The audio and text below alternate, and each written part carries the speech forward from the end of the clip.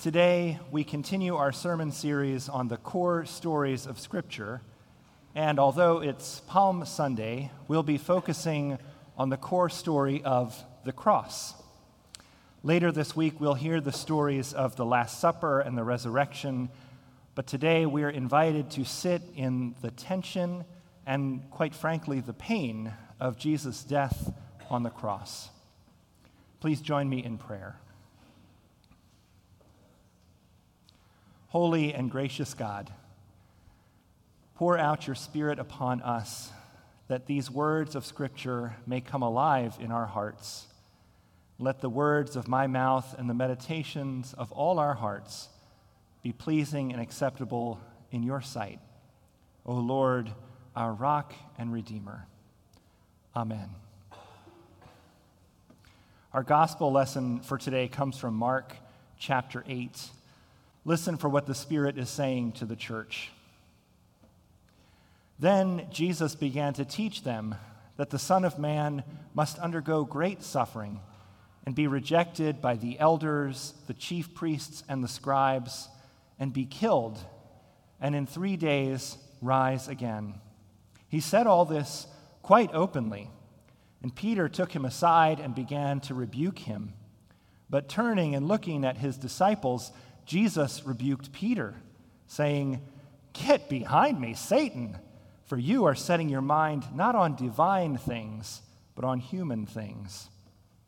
He called the crowd with his disciples and said to them, "If any want to become my followers, let them deny themselves and take up their cross and follow me.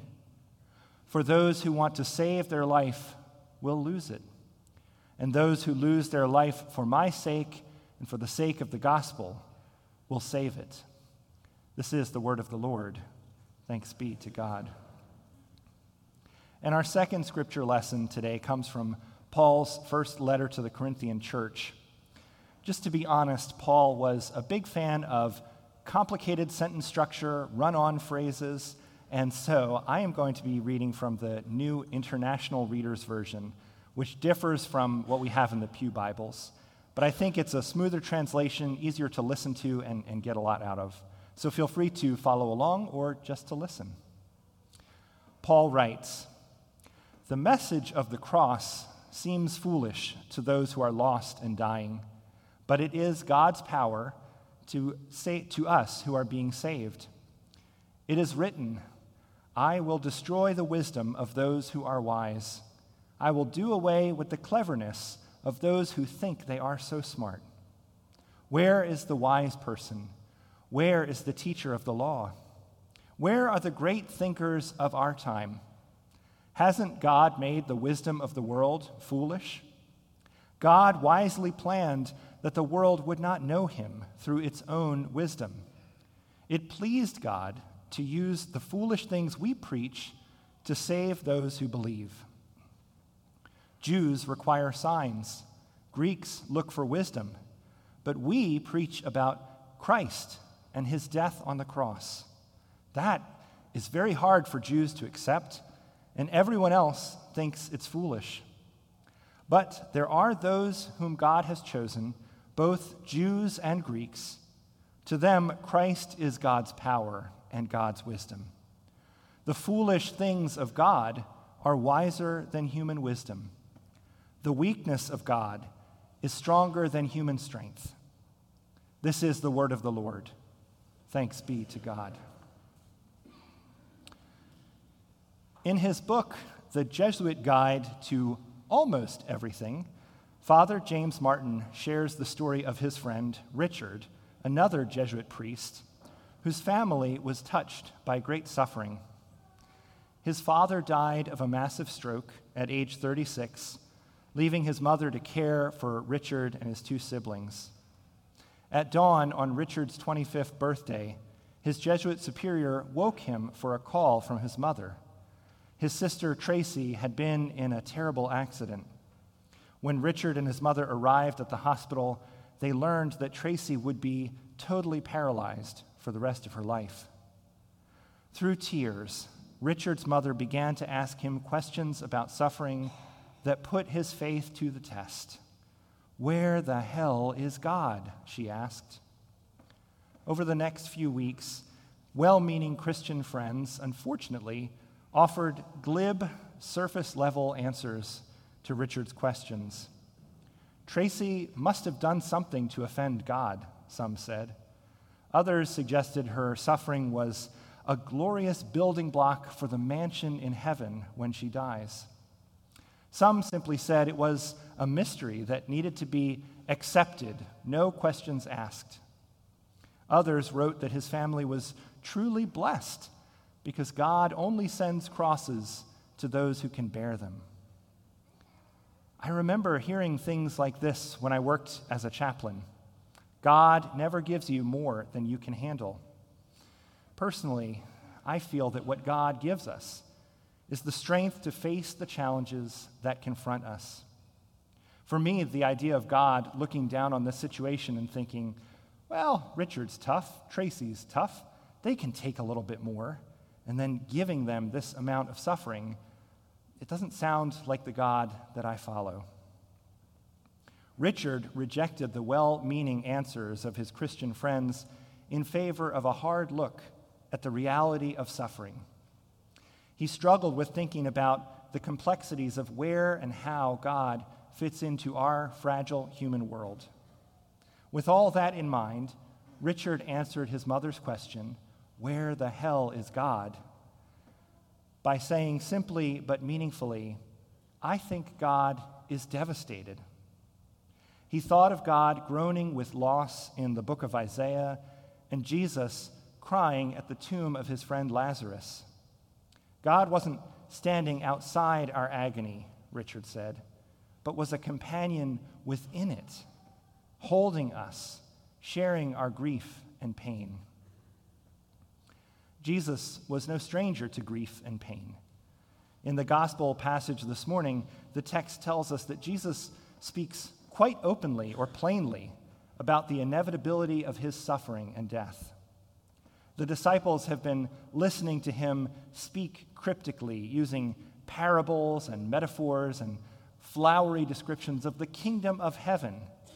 But now, finally, he's speaking openly with them, using plain language. And the thing he tells them most clearly is that he will undergo great suffering, be rejected, and be killed. And this is just too much for Peter to handle. Peter has recognized Jesus as the Messiah of God, the anointed one, the one for whom the Jews have been waiting so long that when he came into Jerusalem, they shouted, "Save us!" Peter takes his teacher aside and rebukes him. Rebukes him. Now, rebuke is not a word that I use very commonly, and I'm not sure what it means to you. But in the Gospel of Mark, here is what gets rebuked most often. Jesus has rebuked raging wind and seas, rebuked unclean spirits, and rebuked demons. So this is not just Peter saying, "Hey, Jesus, you really sure about this whole thing?" Peter is shocked. He is disgusted. He is, quite frankly, terrified. He's thinking, as Jesus puts it, like a person and not like God. But I want to be fair to Peter. If he recognized Jesus as the Messiah, then there were certain expectations that went along with that role: kingship, might, and victory. After the Exodus from Egypt, for example, once God's people walked across the parted waters on dry ground, the waves came down crashing over their Egyptian oppressors, those who had made the Jewish people's lives so miserable for so long. And afterwards, Moses belted out a victory song. "I will sing to the Lord who has triumphed gloriously. Horse and rider have been thrown into the sea. The Lord is a warrior." And in one of the Psalms, we hear, "The one who sits in the heavens laughs. I have set my king on Zion, my holy hill. You shall break your enemies with a rod of iron and dash them to pieces like the potter's vessel." That's what everyone really was looking for. A rod of iron judgment coming from on high, the laughter of a warrior god, military might, the likes of which Rome had never seen. Isn't that sort of what we're looking for too? A God who will fight for us, who will set things right for us, take away all our suffering, shelter us from every storm, provide us with a comfortable and uncomplicated life.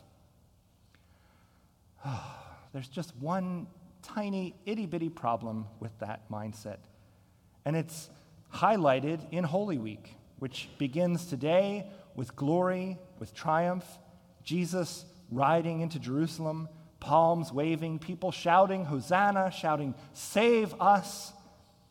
And just a few days later, those voices of praise turned against him, no longer shouting, Hosanna, but crucify him, crucify him. And that's precisely what happened. Jesus, the Messiah, the anointed of God, the one who was meant to free the captives, died on a cross, suffering and abandoned by most of his friends. Whenever we try to understand suffering, whenever we ask that question, where the hell is God? A question I have been asking myself yet again this week in the wake of another deadly shooting at an elementary school. Whenever we ask that question, there are generally two paths we can go down. Paul describes them as the wisdom of the world and the message of the cross. Now, the wisdom of the world is built upon what appears to be self-evident about life and the way we expect to see God in the world. It confirms what people want in a God. The wisdom of the world is founded on military might and financial stability. The good guys always win, the bad guys always lose. Paul understood very clearly that the wisdom of the world couldn't really account for what happened at the cross. And to be quite honest, it can't really account for what happens every day in our lives when we find ourselves confronted by pain and suffering that seem so arbitrary, so random. A layoff, a relapse of addiction, a mobile home without heat or electricity, a child bullied at school, a tornado that tears through a community. These things, along with what happened at the cross, make our faith utter foolishness according to the wisdom of the world. And so we turn from the wisdom of the world to the message of the cross. Now, Jesus and his disciples had a very clear understanding of what the cross meant. When Jesus was about 6 years old, the Romans crucified 2,000 Galileans. They put up crosses like billboards advertising Caesar's supremacy. In Jesus' youth, the cross was perhaps the strongest possible symbol of the wisdom of the world, the power to torture, to disfigure, to kill. It was a symbol of pain and persecution, of loneliness and loss and despair. The cross was a symbol of what Pastor Tom Long calls capital D death. Capital D death, he says, comes to every funeral, and it loves to preach. Capital D death's sermon is always the same. It's damn every one of you, I win every time. You want the evidence? It's right there. I break all loving relationships. I destroy all community. You belong to me. So how can it be that the central image of our faith is a primitive tool for capital punishment? How foolish is that? Well, Long goes on to explain that there's another voice that can speak at every funeral, another voice we can hear if we listen closely enough.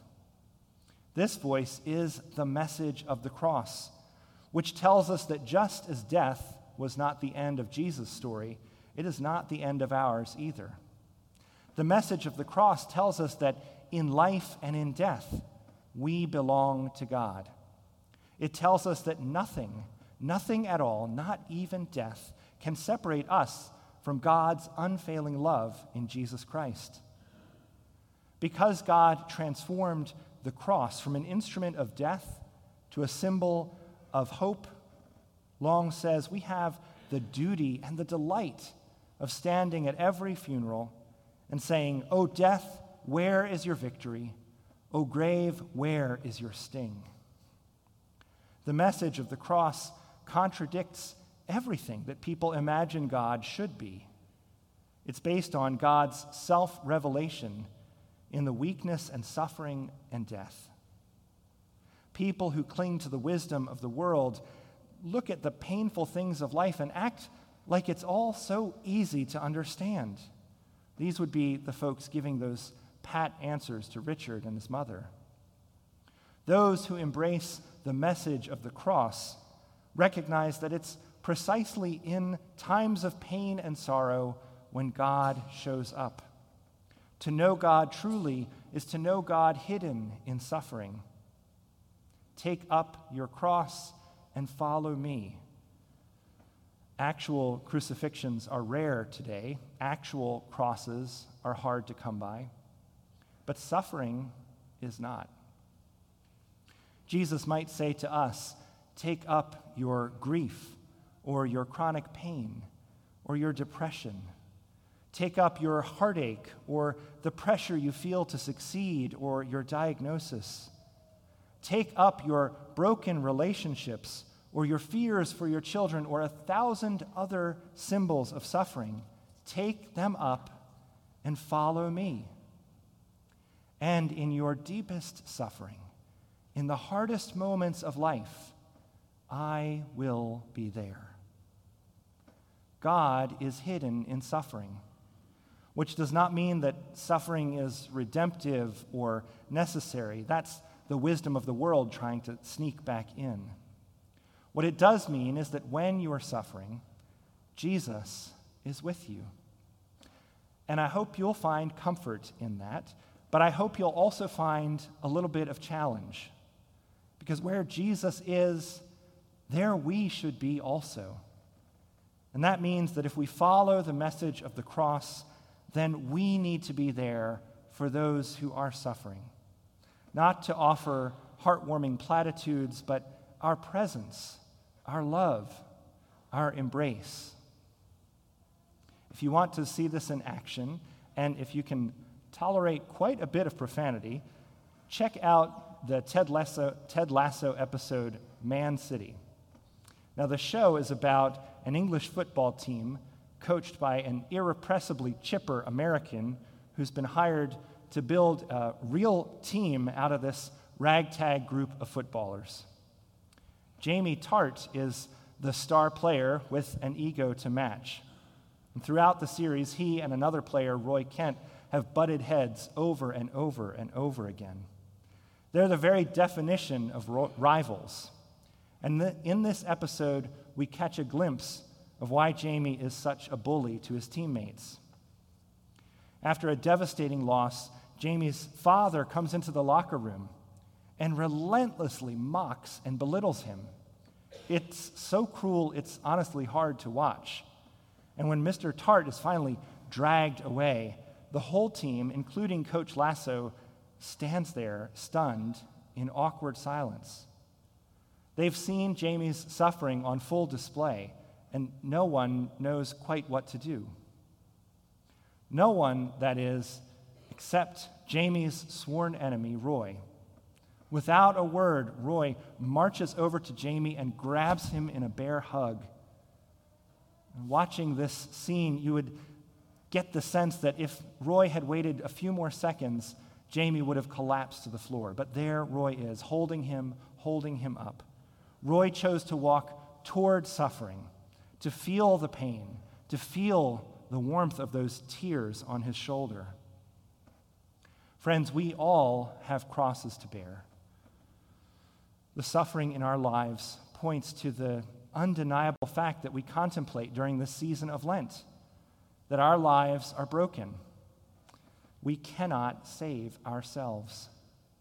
And while we may wish for a God who comes into the world to take away that suffering, that is not what our God chooses to do. Instead, our God chooses to come into this world and stand with us in that suffering. Jesus wraps his arms around us to keep us from falling. Jesus was killed, and in just 3 days, his cross was transformed from a symbol of death to a symbol of resurrection and eternal life. Just think what God can do with the crosses that we bear. Amen.